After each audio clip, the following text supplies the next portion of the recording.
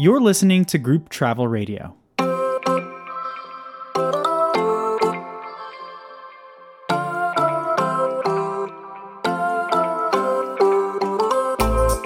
Hello, I'm Stevie G. And I'm Jim Dellaman. Today is Monday, February 5th. This is the weekly update.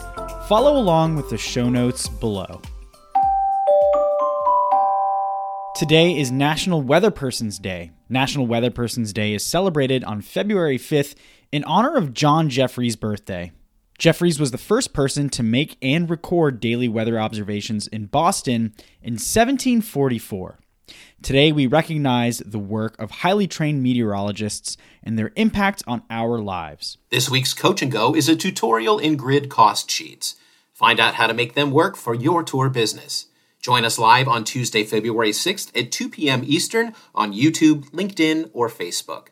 You can refresh your system skills anytime by reviewing the online library of GTO Coach and Go tutorials on our GTO YouTube channel. Shifting to some industry news, Universal recently released more details about their highly anticipated third theme park, Epic Universe, which is set to open in 2025. Epic Universe will have 5 worlds, including Celestial Park, the Wizarding World of Harry Potter Ministry of Magic, How to Train Your Dragon, Isle of Berk, Dark Universe, and Super Nintendo World.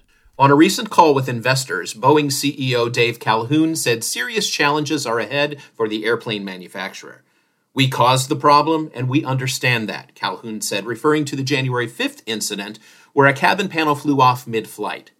The plane in question, a 737 MAX 9, has prompted new safety concerns from the FAA, which grounded the MAX 9 planes for 3 weeks. The FAA also barred further production of the MAX family of planes. For more info on these stories and more, please see the show notes below. Don't forget that you can connect with Group Travel Odyssey on social media. We are on YouTube, Facebook, and LinkedIn.